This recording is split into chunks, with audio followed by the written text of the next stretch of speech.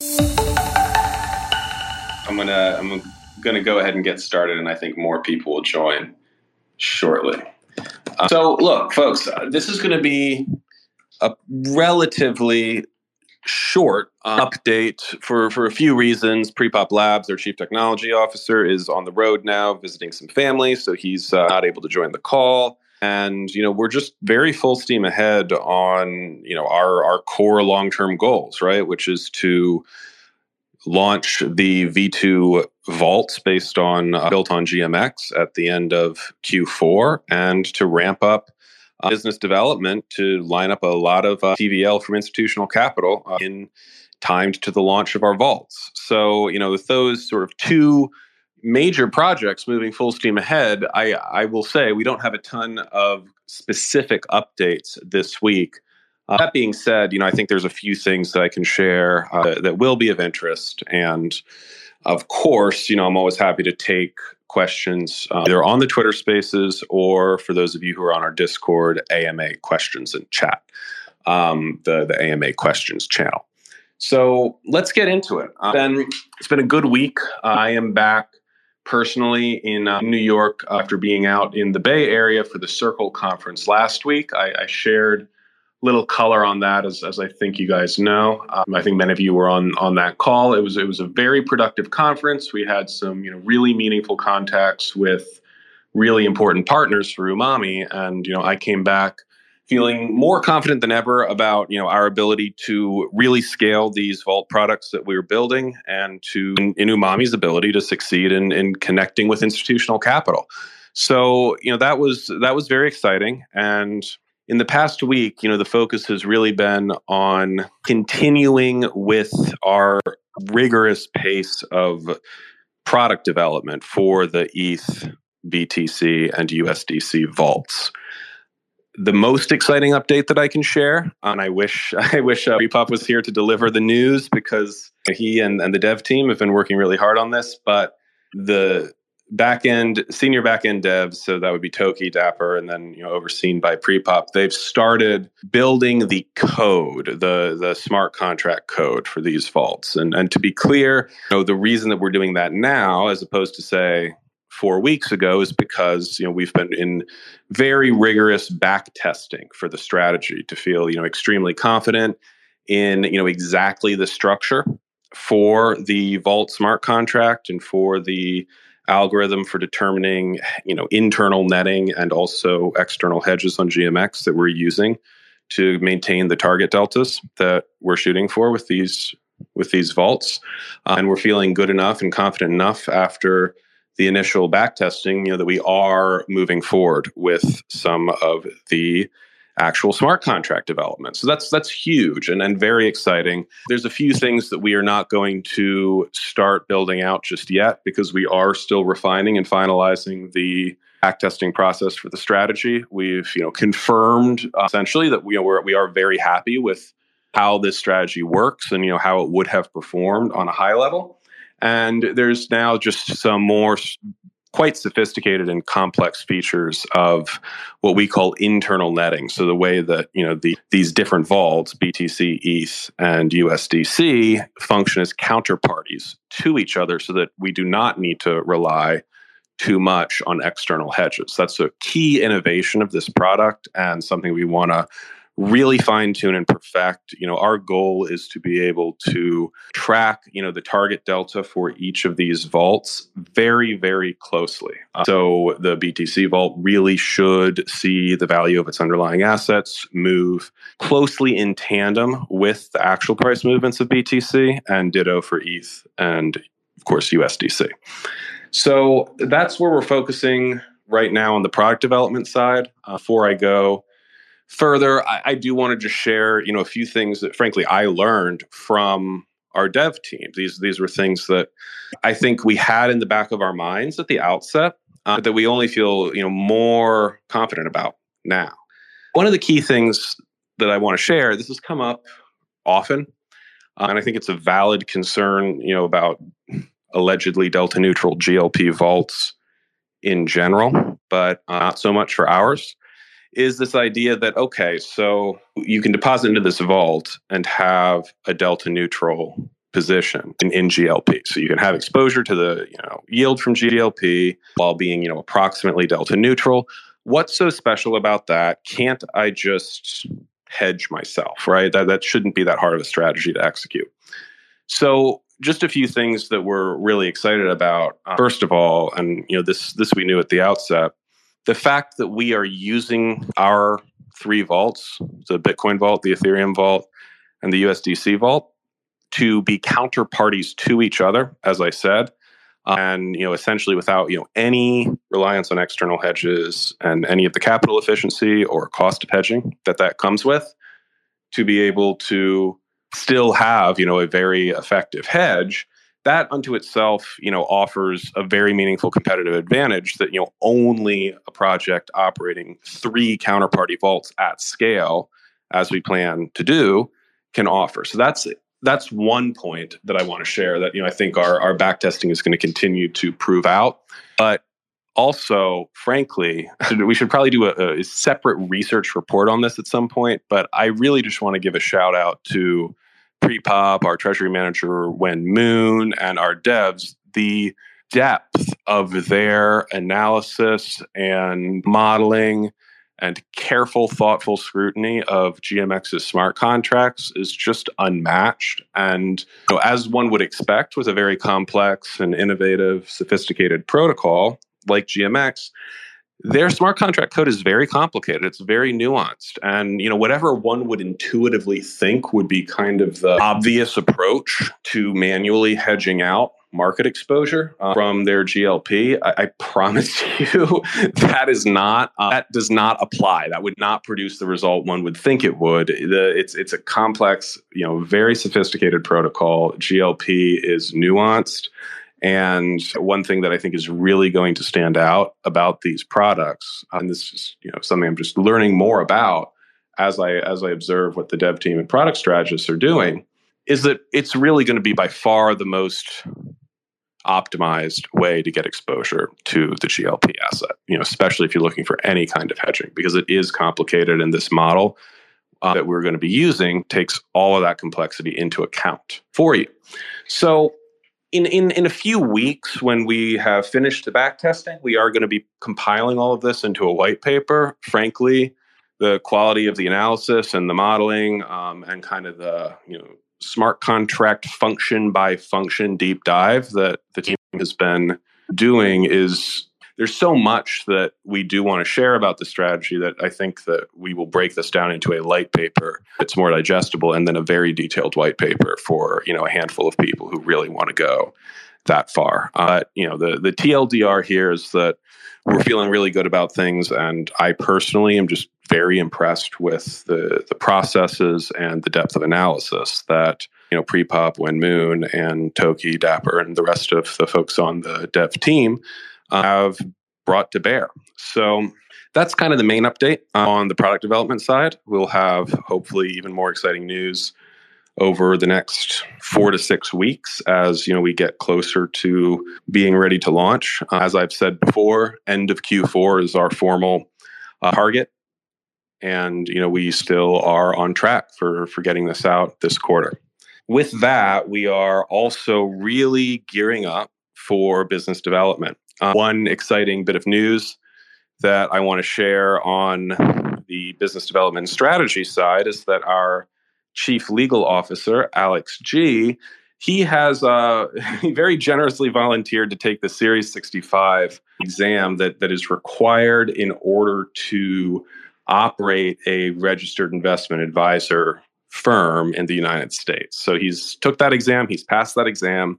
He has many licenses, as you would imagine, because as a practicing tax attorney with well over a decade of experience at this point, this one is very useful for our strategy of having a registered investment advisor and also a licensed money services business that is part of Umami, one of its off-chain US-based entities.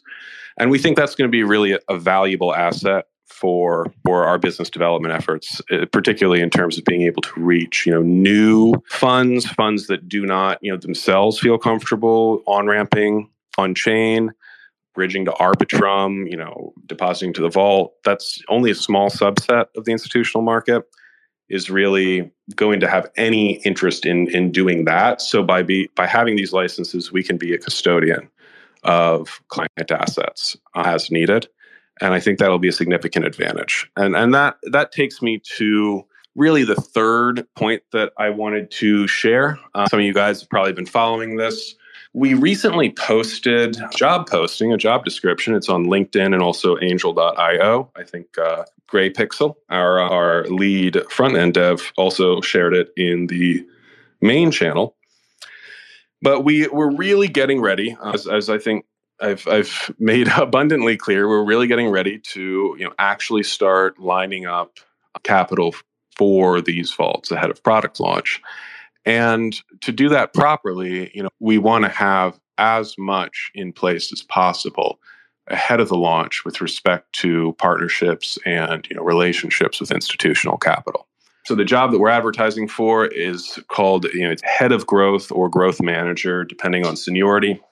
And it's a hybrid role. It's partially what you consider kind of classic business development. It's partially also a strategic role. And it's definitely one where anyone who ends up being hired is going to be getting his or her hands dirty, because besides myself and other members of the team who will be spending as much time as we can in external meetings, this individual will be responsible end to end for the launch of our business development campaigns. So, strategizing, specifically the go-to-market plan, targeting specific subsets of the market, thinking about the mechanics of, hopefully a few transformative and really value additive CFI partnerships that we want to build, and also creating the materials that we need to, do business development presentations and lining up, a Rolodex of institutional investors and CFI platforms that can work with us. So that's going to be definitely a full-time job for whoever takes it. And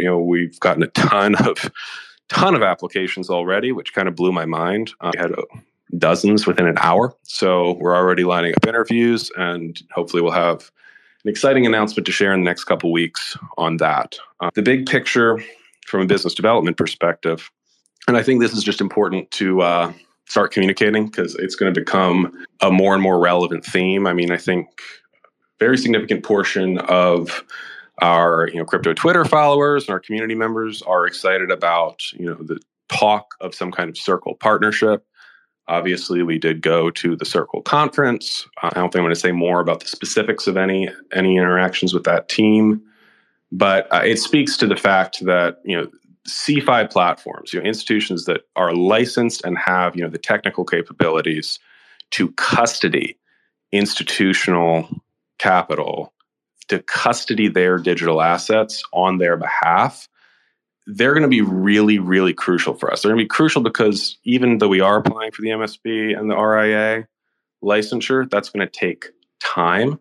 And even when we have that, it still takes time to build a brand, to build an investor relations and business development arm, to build relationships and trust. And, to be able to go straight to these CFI platforms that have, the ability to custody assets, have existing OTC desk capabilities, have, really robust networks of institutional clients already in place. In my view, that's going to be extremely valuable for us. I think that effectively that is what's going to bootstrap our first 100 million TVL, hopefully in Q1 after we launch these vaults. So, would we like to work with someone like Circle? Absolutely. Would we like to have several partners of that sort? Yes. So you could imagine, just these. I'd be clear, I'm not saying that we're in talks or anything one way or the other with these. I'm just giving examples. You could imagine an entity like Circle. You could imagine entities like Coinbase Prime, sort of the institutional arm of Coinbase. You can imagine some of these major crypto banks. You think of Silvergate, FV Bank, these sorts of organizations. I'm not saying that these are specific partners, but what I'm saying is that these are examples of the kind of institutions that already have built out really, really valuable functionalities and client networks that I am confident Umami can plug its products into, and very rapidly through those relationships, scale TVL. So expect, more conversations about that and more emphasis on that over the next 3 months or so as we get into product launch and, really actively scaling TVL in Q1 of 2023. I think that, in the near term, C5 partnerships are going to be crucial. And then longer term, Umami building out its own Umami Advisors offering is going to also be, very valuable, because we of course want to be able to have kind of end-to-end vertically integrated functions for our clients and to not be overly dependent on third-party partners. So I think that those things that I've shared, our progress on the vault, really compelling and exciting data on the underlying strategy built on GMX, and some of this news about our progress on business development is pretty much, what I can share and what makes sense to share this week. But let's just kind of keep the conversation going. I think we're going to have some pretty exciting updates over the next 1 to 2 months as we really push on this product launch. So with that, does anyone want to ask questions? Remember, we can field questions from AMA questions on Discord, or people can just raise their hands in Twitter. Anyone want to just chime in on Twitter Spaces? Tiger, welcome aboard. Hey guys. So this is completely off topic, not anything that you mentioned today in the AMA, but just based on some of my personal research I've done on some of the decentralized finance products on Arbitrum. I noticed that Tracer kind of created a GMX fork of some sort that essentially tries to operate in the exact same way. And I know that we have partnership with both Tracer and GMX. So I'm just curious on if Umami's thought about using this mycelium fork to be either in the POL, in the protocol liquidity, or in the products themselves. Well, there really isn't actually a short answer to that. So in the near term, I would say no. We're not building anything on them, and we do not hold any of the MLP asset, which is their equivalent of GLP. But that's not to say, I would never say never on the longer term. So basically, given that we are trying to have, products that are very appealing to institutions, which are of course going to be, by no means degen and, quite risk averse, the only reason that we're comfortable with, GMX is because at this point they do have over a year's worth of performance data, right? And we're able to use that for our back testing, and it makes us, feel very comfortable with their platform. And obviously, yes, there was the exploit that was on Avalanche. We don't think that it's likely at all that such a thing could happen on Arbitrum, which does not have that AVAX exposure. So with Mycelium, we would just like to see them operate more. They have a different mix of tokens in the MLP basket. It's more diverse, which might be attractive for traders. It's frankly a little bit less attractive for liquidity providers for a variety of reasons. So that doesn't disqualify it at all, but we're just going to have to watch closely the performance data. And if they perform really well, and if they generate really substantial and evidently sustainable platform fees from usage, then we would consider it. One thing that I would add that maybe we could also potentially consider would be using their leveraged perps for external hedges, if it ever came to be, hypothetically, that we controlled our vaults, provided such a large percentage of the GLP TVL that we effectively were our own counterparty for the external hedges, then we would want some hedge that was not on the GMX platform to be able to turn to. So perhaps Mycelium could be useful to that end. So hopefully that's helpful. Yep, totally helpful. Appreciate it. Yep.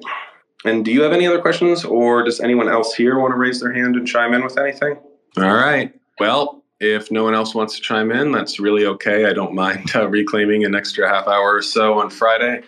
Stay tuned for next week. I think we're going to continue to have a pretty robust cadence. And actually, I'm getting a note here, so let's do this. This, I think, will be quite valued. Alex G he's on the call, and he is open to sharing some thoughts on the Uki DAO case, which I know he talked about the other week, and there's a lot of interest in that. So let's get an update on that from Alex. Alex, I've invited you to speak. Okay, great.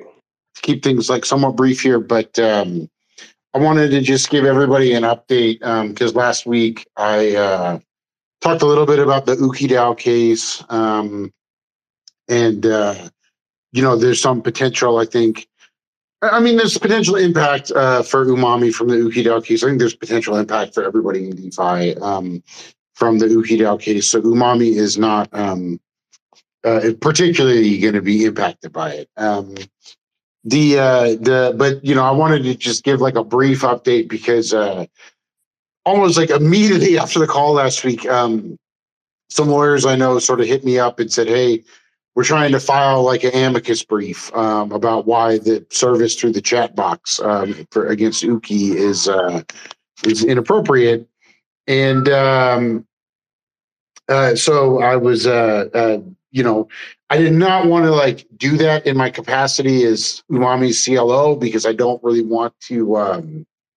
I just, I don't want to like get on the radar of the CFTC in the context of Umami. Not that I just don't want to like agitate them from the perspective of like, hey, who's Umami, but I did want to help this group of attorneys, which is kind of funny because like when I joined Umami as CLO, it was like probably the 10th time in my career I've been like, I'm done with litigation, never again. And then somebody always gets me back in. So cool group of attorneys based out of the firm Brown Rudnick in DC. They have a nice, probably actually like 50 attorneys in their blockchain group. It's kind of crazy. And so, I was able to help draft and file a brief, that argued against serving a DAO through a chat box, and it was I think generally a positive exercise. The judge actually ended up granting the motion to allow service through the chat box against Uki, but I think that he actually allowed it right before we filed our brief, and then the next day, another group called the DeFi Education Fund filed a brief hitting on some different issues, represented by Sullivan and Cromwell, which is not. This is a little bit inside baseball, but it's significant that Sullivan and Cromwell popped up because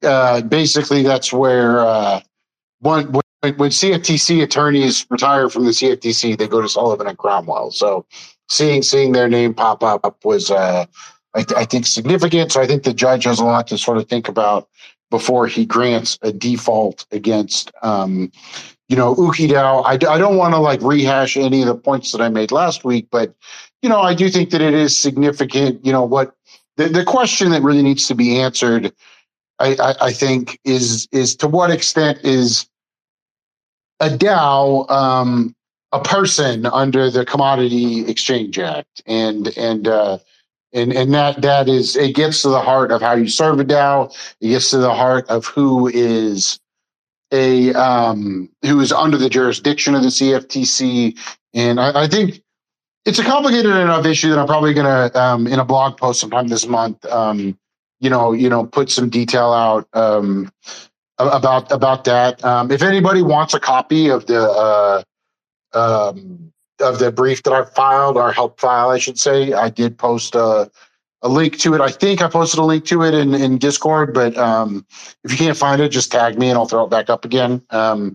I actually thought it was pretty good, not trying to like pat myself on the back. And it was a lot of attorneys involved with it, but I think that ultimately it'll give the judge a lot to chew on. So, I just wanted to more or less update everybody and be like trying to put my money where my mouth is a little bit. And then the one other thing completely unrelated to Umami that I wanted to mention, but I've just been seeing it fly around Twitter and wanted to just correct this.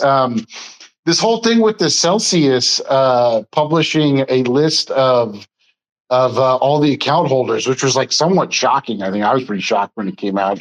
But all the discussion I've seen on it on Twitter and just in a lot of different places, even among lawyers, is like, how could Celsius have allowed this to happen? They got hacked, blah, blah, blah, blah, blah. This was actually, just for the information of people who are listening, I was fascinated by this. It's actually by design that list got published. That was by court order. Celsius did not want to publish the list. They asked the court to redact all the names. The bankruptcy court said, no, these are all creditors. And there's actually sort of public interest in their names being published. So it was not, if you see online, which I've seen a lot, like, oh, Celsius like fucked over everybody again. It wasn't really Celsius. It was actually the bankruptcy court. So I just thought that was kind of weird. But anyway, again, completely unrelated to Umami. I don't really have any like Umami specific updates. As DeFi said, we're moving forward with the Umami Advisors framework, which is pretty exciting, but that's going to be a slow process. So, but one step closer. So, thanks everybody for tuning in. And if anybody has questions, of course, I'll hang out and answer them. Awesome. Thank you. Thanks for sharing that, Alex. And yeah, I should have mentioned that, we, even though, as Alex said, is in his independent personal capacity that he was working on this UkiDAO, this UkiDAO suit, we at Umami were very happy that, we're able to participate in this and to play the role that Alex played, even if Umami itself is not in any way directly affiliated. Generally speaking, we want to be more than, just a project focused on our own success. We do care deeply about the space. And I think that's something that differentiates us, even from a number of bigger names. And I think that's an ethos we're always going to be, holding on to. So this is an example of, any opportunity to stand up for DeFi and for the DAO ecosystem in general is something that we are keen to do. So just a shout out to Alex for stepping up and being involved and supportive of that. And with that, does anyone want to ask any final questions? They can drop something into AMA questions in Discord, or they can ask right here. Really appreciate everyone listening in. We'll be on as usual next week, and look forward to our next updates. Thanks everybody, and thank you for sharing your updates as well, Alex. Thanks everyone.